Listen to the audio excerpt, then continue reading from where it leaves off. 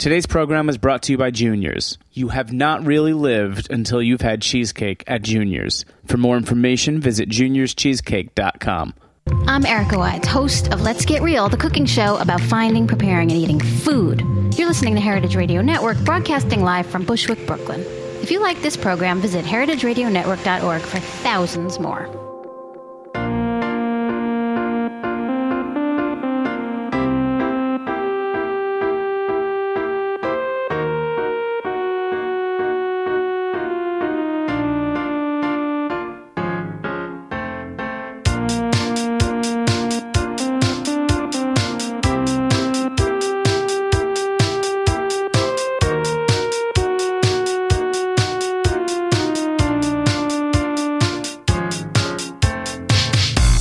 Good morning and welcome to the main course on heritageradionetwork.org. I am Alexis McLaughlin, your host, and very excited to have in studio with me April Wachtel.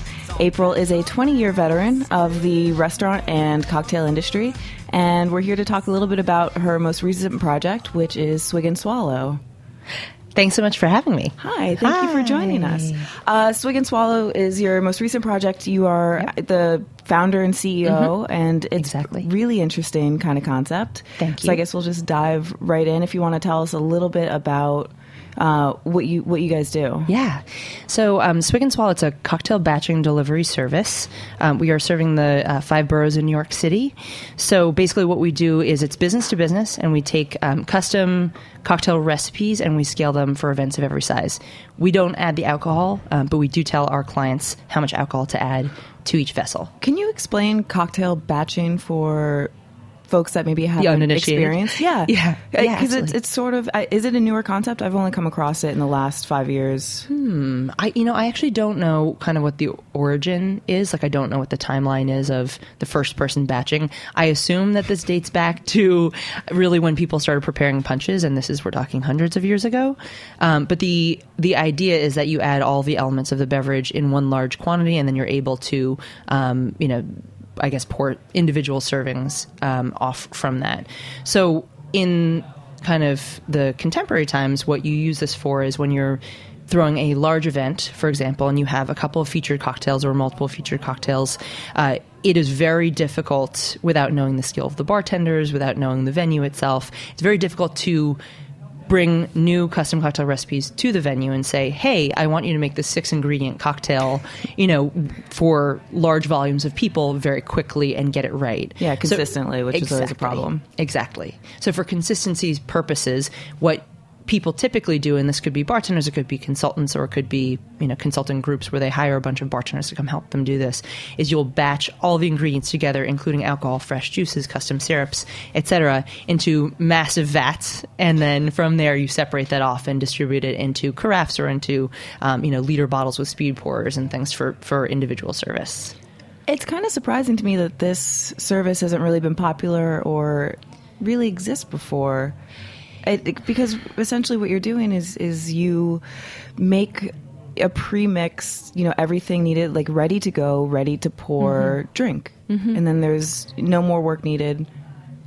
Yeah, well, I think if you kind of just look at the whole beverage industry, you see there's ready-to-serve drinks, which are either there's a lot of preservatives or they're, the mixers themselves have zero connection with. So if it says orange, ready to serve orange drink, the chances are that there's actual orange in there is very low, right? These are like shelf-stable products.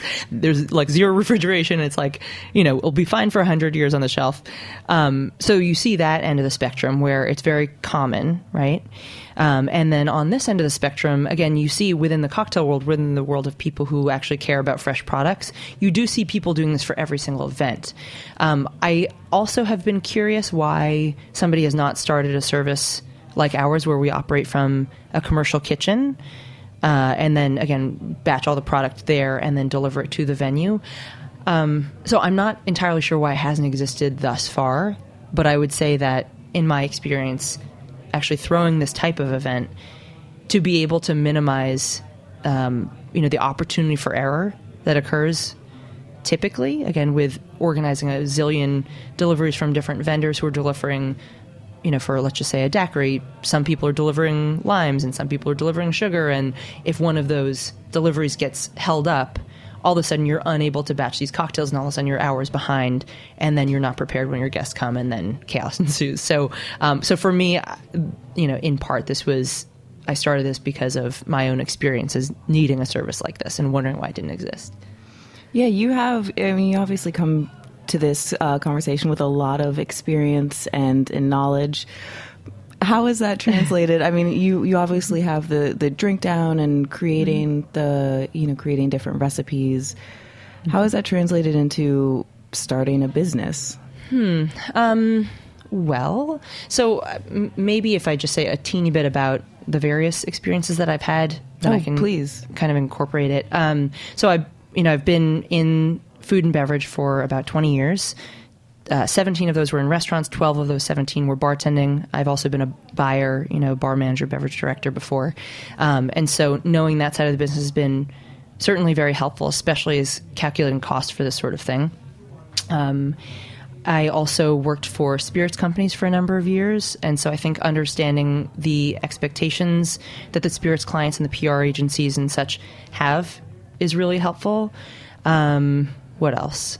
Also, I've been teaching cocktail classes for about 5 years. So at Astor Center, Institute of Culinary Education, Haven's Kitchen, Murray's Cheese, and a chef demo kitchen called Audrey Claire Cook in Philadelphia.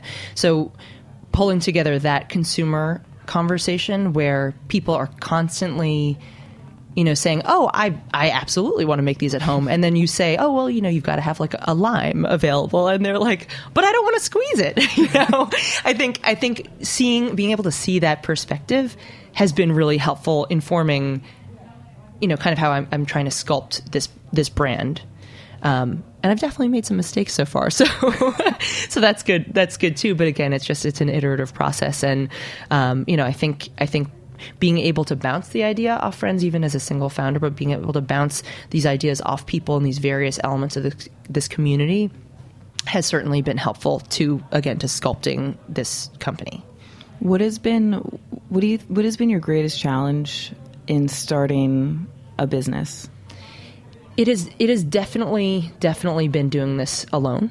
I do now have a partner, Cocktail Kingdom Logistics, but that's more on an executional level. So still the kind of, the brand building and the vision aspect is all me. And I can definitely say doing this in a vacuum, sometimes you're like, am I absolutely insane right now? Because I might be, and I don't actually know until I get somebody's reaction. So I think that's been very challenging. And as part of that, kind of on a more practical level, some days you look at your to-do list and everything is incredibly important. And I think everybody in every job knows that to be a reality. But it can definitely be, mobilizing is like the wrong word for it, but it can definitely present another type of challenge when you say, there's 25 things on this to-do list, and I don't know which one is going to get me to a better place or to a more advantageous place the quickest. And so you just kind of put your head down and you just try to bust through all of it. Again, hoping that there will be an obvious way to get feedback about that in a couple days, maybe in a week, maybe a couple weeks.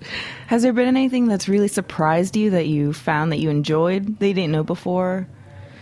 About which aspect? I guess just, starting a business, building a brand, because this is, it's more than just the logistics of operating a business, which it sounds like you have a lot of experience with, on the back end, but you're now building an entire brand, visuals.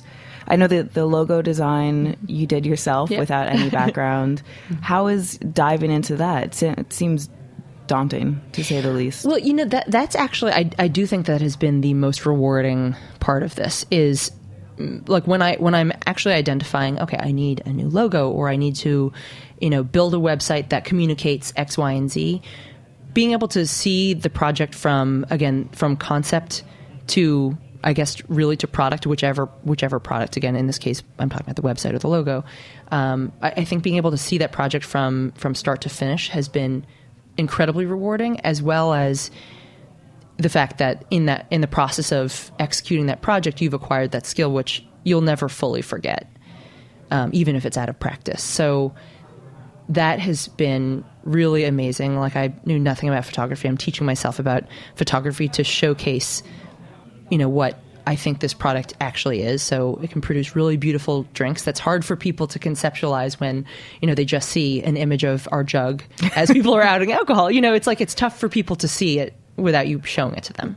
What do you mean jug? Will you describe how the drink actually gets to the person, or when they order, what exactly are they ordering, and what gets delivered? How do they use it? Right. So basically the service that we provide, people will say, hey, I have an event Tuesday at 6 p.m. There's 100 people coming. What do I need to do? Or I need cocktails. And you say, okay, well, how many cocktails do you want? So there's a consultation portion. How many cocktails do you want? This is what we would guesstimate for consumption. And then we can either select from existing recipes, we can create custom recipes if people would like us to do so, or if they have provided us with a recipe, we can take that and scale it. And ultimately what they get is they're going to get jugs that they're basically half full. It depends, obviously, on the proportion of the cocktail. So you can add the booze. Exactly. So one of the biggest challenges about actually, batching large quantities of drinks at these various venues is you have to bring your own Cambros with your own large containers to batch all the alcohol into. And I can tell you that this is probably the one very stupid little detail that messes everybody up if you're unprepared on this, is you don't have enough vessels, and then so all of a sudden you've got 6 giant vessels perfectly filled. Is a Cambro a bucket style? Yeah, is that what I call a Lexan? Yes. Yeah. So it's basically like a square bucket. At least the ones that we use are square. They also have round ones. Yeah. So it's like filling it to the top with your juice portion of your booze drink and not leaving room for the booze. Exactly. Also, that doesn't, to get it out of a Cambro doesn't really seem It's not practical. easy for service at all. Correct. Okay. So basically we do that portion in the commercial kitchen, but then we measure it with enough space to add the alcohol into plastics, recyclable jugs. And so we'll say there's a sticker that we put on the side that says add X number of ounces or 1.5 or 1.75 liters or 750s. And we have space for both of those because obviously people are ordering different size bottles of whatever product it is. And then it'll say shake or pour directly over ice, and then it'll say garnish with an X, garnish with a lime wheel, orange twist, whatever it is. So there's multiple reasons we didn't want to add the alcohol prior. Firstly, I just don't even want to get into dealing with the insurance and the legality around transporting alcohol. I'm just totally disinterested in that aspect. But also, with this particular clientele, spirits companies are going to acquire their alcohol in a bunch of different ways. They could bring it in, depending on the venue. They might order it through the venue. Catering companies, again, another section of our clientele, typically have their preferred brands that they use anyway, and so it doesn't make any sense for me to say, you must use these 6 brands because that's what we offer, even though they've already got their costs calculated for their menus that they propose with their existing brands. So it just seemed like, okay, this is the hard part of it, doing the correct proportions and ensuring that it's easy to complete the batch. But it's literally, we have a number of clients who regularly have their promo people, just, people who are not cocktail, they don't have cocktail backgrounds, who literally are just adding the batch there, and then they can they can just shake, and pretty much everybody can shake a shaker tin, right? Or again, they can pour directly over ice, and we are able to add dilution ahead of time should the client desire that. Mixing part A with part B. Exactly. And producing a nice result, which is really interesting to have, and it kind of turns the showmanship of having a good product there, a good cocktail, something different. And we haven't really mentioned the word craft cocktail, but essentially that's what's being created. That word, I don't know why it gets at me a little bit. Yeah, craft cocktail. It's the artisanal olive oil of 2016, 15. Well, just to go off on a little bit of a tangent, it is interesting when you kind of talk about batch cocktails versus craft, or do these two things overlap? I always have this conversation, certainly with my beginner students, that if you're looking for a way to elevate your cocktails from, mediocre to very good, or from good to very, very good, fresh juice is really the way to go. And obviously you're not going to be using fresh juice in a straight spirits cocktail like a Manhattan or an Old Fashioned. But really, I can assure you that most of America does not use fresh juices when they're making cocktails. Right. So that's already a great starting point. But it's also interesting because this idea of batching, it's not just for events. Pretty much I'm trying to think if there's any exceptions that I know of. I would say most craft cocktail places that I know batch some portion of the elements that they use in their drinks, because I personally believe we're at this point where people want the highest quality product, but they literally don't want to wait 20 minutes to get their drink. And so, for example, some institutions batch just the bitters. So let's just say you're in a specific recipe, you're using a single dash or a dash and a half of 3 different types of bitters. They'll batch those beforehand and then just do 3 dashes of that batched bitters. So there's ways that you can batch elements of it without batching perishable items with non-perishable items, for example. But again, the intention is to get the highest quality product to the guest as quickly as possible. So point just being is, I think craft is a little bit of a slippery word, but certainly. What does it mean? Like, what is being implied with craft cocktail? Or is it a bit of a vague definition? I mean, I think most of these things are vague definitions. Yeah. You know, like there's a lot of quote unquote craft cocktail bartenders who hate the term mixologist, although it's a very old term. It's not just something that somebody coined recently, right? So I'm not sure. What I would say is it probably alludes to use of artisanal products, being educated on classic techniques and preparation, high attention to detail. Again, the intention being that you produce a delicious beverage for the guest as the outcome. But it's interesting too, because I've been, of course, I pay attention to kind of industry news, and there's a lot of people who are predicting that in 2016 there's going to be more attention to hospitality, because there's been this kind of like notion that craft cocktail bars have.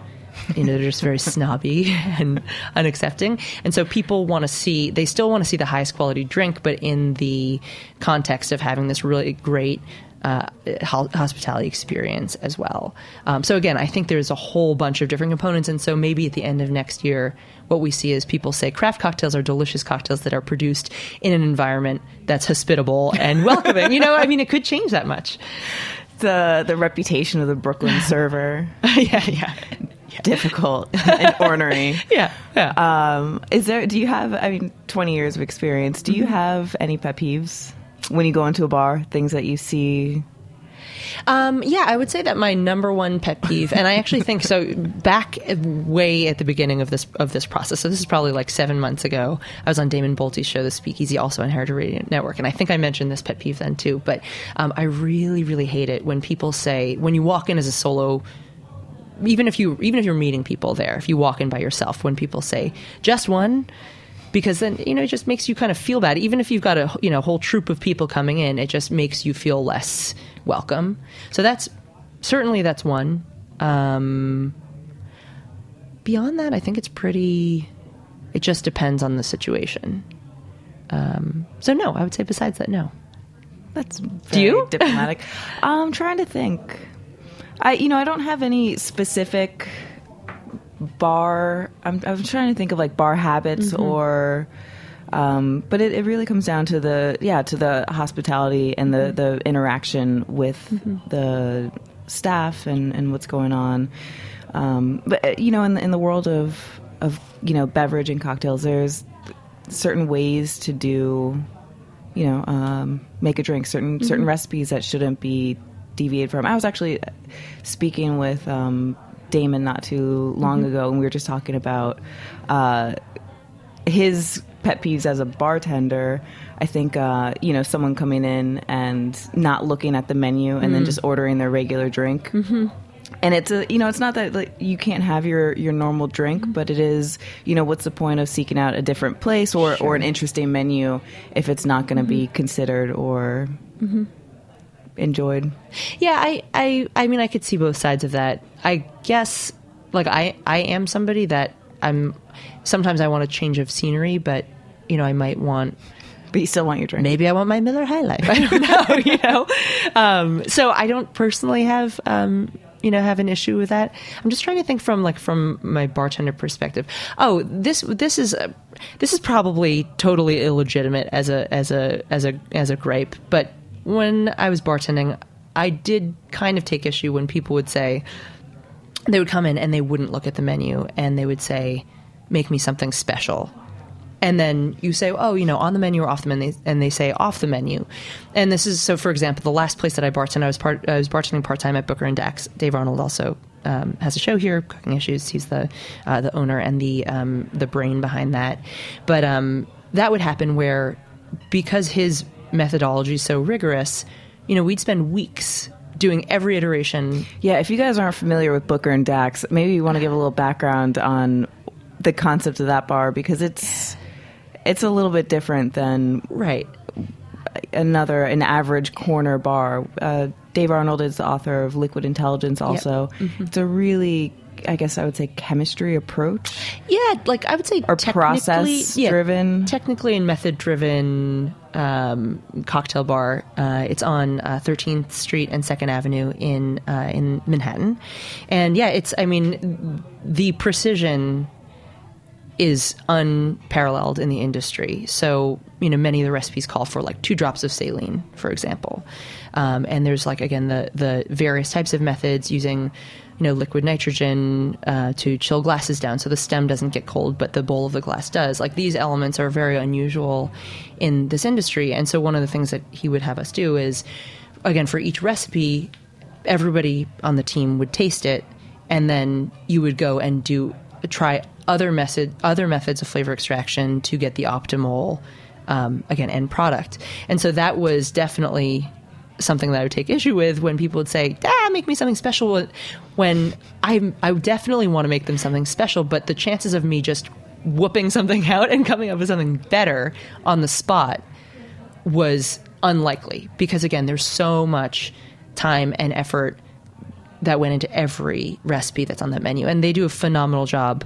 So again, I have the utmost respect for them. And again, I don't actually blame the guests for it at all. They definitely want something special, but I think the folks who would ask for that just didn't understand that there was that much effort that went into the development.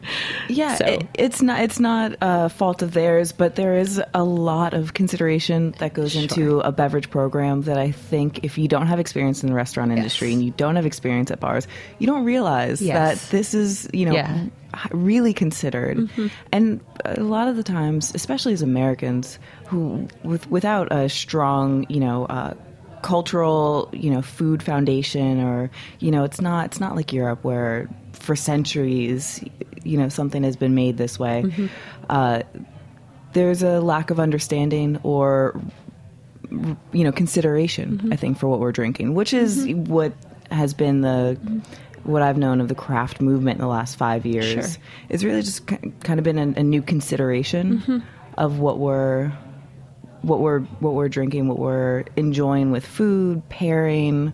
Totally. All of that. Yeah, one of the things that I find to be really interesting, and obviously you and I had spoken about this a little bit off the air, but, for me, this is like a constantly, it's an iterative process. It's a constantly evolving concept as a business.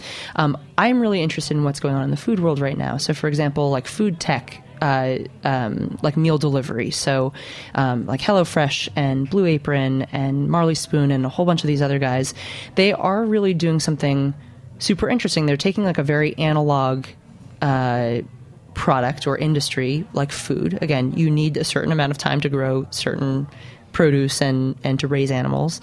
They're taking this and they're expediting people's access to it, or they're improving that entire experience around acquiring that food product. So I think that's super interesting. And in my dream world, this is a direction that Swig and Swallow will go in. I'm really interested in, again, how this works with consumers, not just business to business, and understanding that there's, risks and potential pitfalls there as well.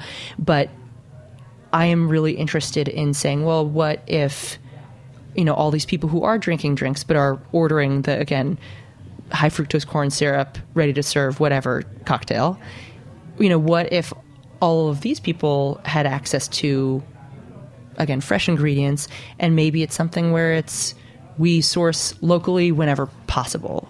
So serving the New York area, it's like we have on a weekly basis or on a monthly basis, we have 5 different classic cocktails that you can always order, and then maybe 2 or 3 signature cocktails that we're highlighting a local farm that's providing. I don't know. Empire State is obviously known for apples, so whatever that product is. Apples is actually a horrible example because providing fresh apple juice. TriStar strawberries. Yeah. Let's just say I didn't use that as an example. But the point is that there could be a really interesting opportunity to actually provide very light education and exposure to, again, the environment around us and the food systems around us. So I'm really interested in exploring if that is an option for what we're doing. I remember a conversation that you and I had months back when I first met you and was introduced to this idea, was that everything that you make can be enjoyed with or without alcohol. Mm-hmm. So it's not strictly a booze delivery service, Sure. but it's standalone good. Yep. So. Yeah, this is one, I a little bit lost that battle to myself. Not that I'm not interested in doing that, but so what I was trying to do before, and this was, again, when I came on Damon's show, I was talking about craftmocktails.com, which was my other project, which was like, it was not a money-making project, it was just me coming up with different mocktail recipes and styling them as cocktails, and executing them. So, shaking them or muddling or whatever as you would a normal standard cocktail. And just really trying to say, okay, a mocktail is not just a margarita without tequila, right? So I was exploring with that a lot. And one of the challenges that I came onto is that with all of these, with pretty much every classic cocktail that has juice in it, there is a counterpart, like a sweet counterpart to that. And so I haven't found the optimal sweet component that is the best for you, because I'm actually, as a personal interest, I'm very health driven. I haven't found the optimal way to incorporate a sweet element and make it a really balanced cocktail and make it really healthy for you. So I have kind of like 2 lives right now. One is where I'm making, juicing all of these, vegetable and fruit juices. And then I'm also making cocktails that have more standard ratios with, again, sours ratios. So spirit, citrus sweet component, and then various other flavoring elements. I just thought it was a very interesting approach to have essentially an ingredient-driven drink, and because when you're developing things as standalones and then using those ingredients also, like you said, fresh squeeze, that's not something that you had before or someone doing at home. Mm-hmm. Well, there's a bunch of different ways I think you could also look at getting both of the intention of getting nutritionally rich juices to the clientele, as well as what would be considered to be delicious, balanced, crowd pleasing. That's maybe the best way to say crowd pleasing cocktails. So there's a few different ways to look at that. One, you'll see, again, I think media is always looking for different ways to blow up different trends, and so you'll see a lot of people saying health cocktail, and it's a normal cocktail with like kale juice in it, right? So that's one. Yeah. Does that need to exist? Can we accept our vices for just being? Not everything has to be. It's okay for something to be delicious. So that is, I think that's why I kind of like lost the battle to myself when I was debating both sides of this. One thing I did think about is, so should I launch to consumers, which I do hope to do in the very near future? Should I launch to consumers? And should there be a subscription model, which I'm still not convinced is the best direction to go in?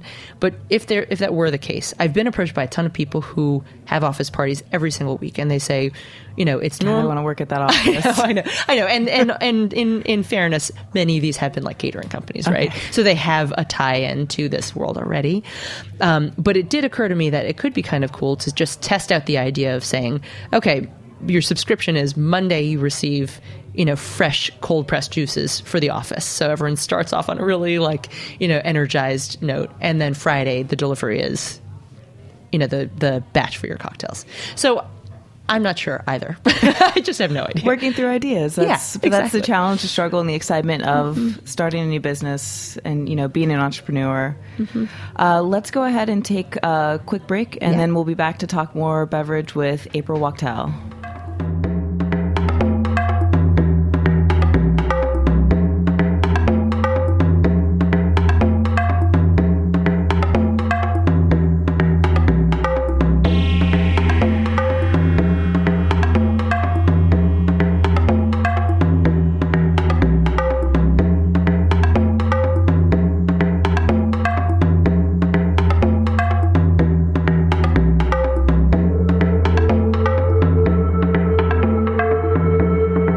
Let's play a game. If I say 3 words, let's say Brooklyn, classic, food. You tell me what comes to mind. I'll give you a second. If the answer wasn't Junior's, you lose the game. You can't possibly be a Brooklyn foodie, or a foodie at all for that matter, and not know about Junior's. Founded by Harry Rosen in 1950, Junior's landmark restaurant is known as the home of New York's best cheesecake. Real talk, you have not fully lived unless you've had Junior's Cheesecake.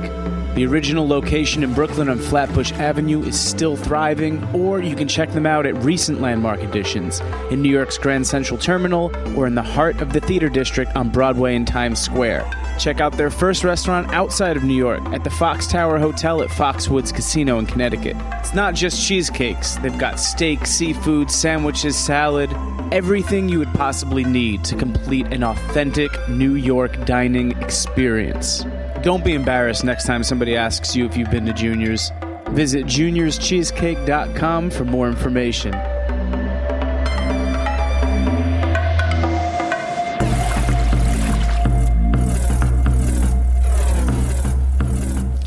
Welcome back to the main course. I'm Alexis McLaughlin. We are here with April Wachtel. We are talking about beverage, drinks, booze, cocktails. Also, she's founder and CEO of Swig and Swallow. So kind of going into, the challenges of getting a new business off the ground. That really brings me to something that I wanted to ask you earlier. How is it abandoning an idea? How does that, it's got to hurt a little bit to, think about a trajectory, want to go somewhere, and then just it doesn't work out. The market just doesn't need or isn't looking for that thing right now. That's, you just were talking about, the iterative nature. Yeah. Well, I would say that, I guess a little background. So the craft mocktails was where this idea started. And I think it was easy for me to start that, and with never having the intention of making it a profitable business. It was just experimentation. Because again, I personally was not sold on all the aspects of this project. Even though I think there's value there, I wasn't sold that it was the right idea. So I think had I launched that with the intention of making money and then it didn't work out, I'm sure I would have felt crushed. That sucks. But because it kind of, like, a couple of elements of that project folded into this one, that has been great. And it doesn't feel like a loss. It just feels like the starting point. Yeah. I would say that, when I started Swig and Swallow, I definitely underestimated, even though I've not invested that much money in this, I underestimated how much money you should have to start a business. Like, you really, I'm 1,000% sure you need a bunch of money to make to make less money than you started off with. Like, I'm quite convinced of this. So I think that my assumption about how quickly I would just be rolling in the dough was, like, definitely off.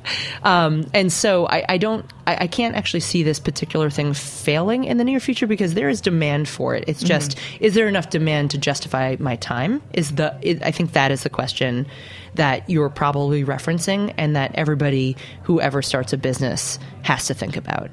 And so I think for this, again, I know that there's demand. I know that I am really excited about where this has evolved to thus far and where it's going. So I would say that if I work on this for another year and I just feel like it's not ultimately as worth my time as I thought it was when I started, then that's something that I'm going to have to just have that honest conversation with myself and just say, you know what, it's going to be time to move on.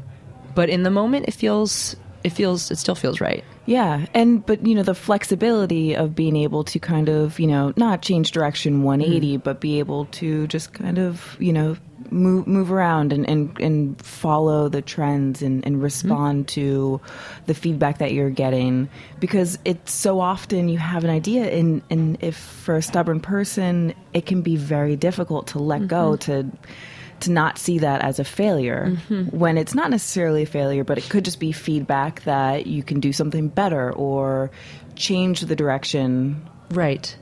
Just slightly where you're going. So we talked about this a little before, but I've watched way too much Shark Tank, right? Like, it's not actually good for me for a whole bunch of reasons.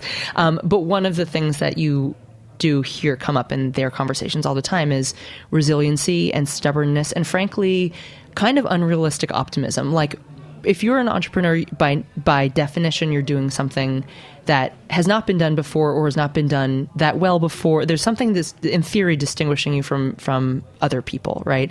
And that means that it is untested. And that means that there is a likelihood you're going to fail, and you're going to have to confront that. And I think when you look at successful entrepreneurs, like I know you had Greg from Tessemae's. Oh, yeah. Where he was saying he was just really freaking stubborn and he just would not give up. And I think that's something that, like, I can definitely be a sensitive person, but I also am, like, incredibly resilient. So, like, I might get upset about something, but then in, like, 10 minutes, I'm like, well, I got to move on, So I think that is, like, you have to have that, or else you'll never pursue your idea, because none of this stuff is, in theory, easy. Yeah. And if you knew better, that's what I always joke with Heritage. If we knew better, right. If we were thinking about it from an intelligent place, we wouldn't be doing this. Right. But it's the passion, right, that has kept it going. And that's, I mean, frankly, that's the exciting thing too. Yeah. Right. And that's, I think, when I left my last couple of jobs, I was really, I was fortunate in both of those jobs. I was working with Bacardi and then a company called Solveso.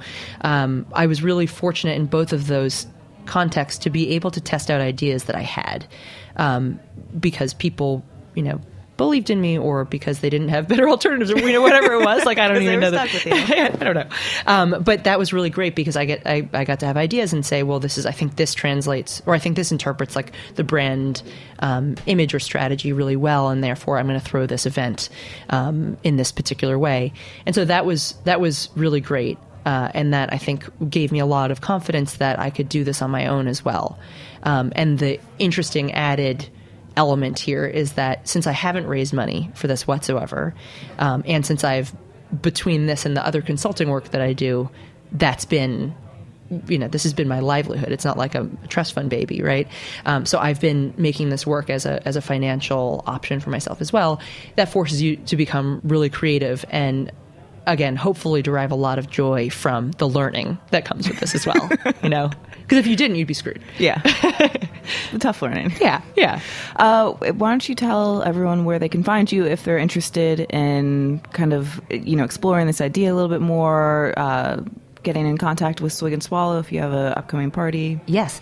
So, all right. So my contact is April at swigandswallow.com. I would also love if anyone has any ideas, or who wants this as a consumer. It would be amazing if you could just tweet at me. My Twitter handle is April_Wachtel, which is WACHTEL.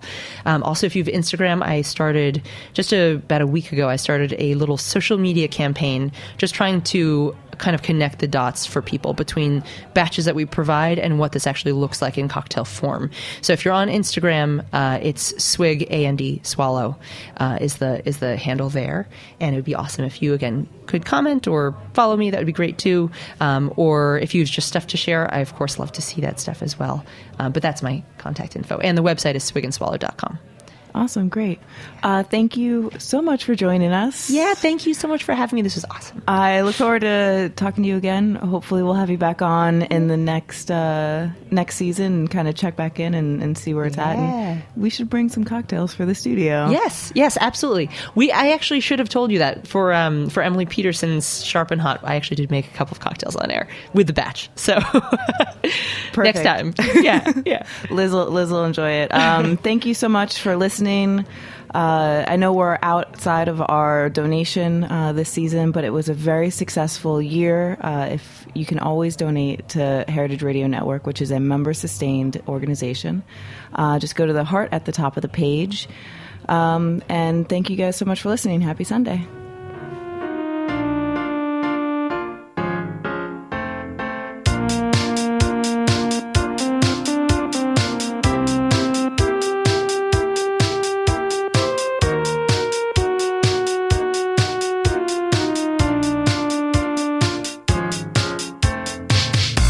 Thanks for listening to this program on heritageradionetwork.org. You can find all of our archive programs on our website or as podcasts in the iTunes store by searching Heritage Radio Network.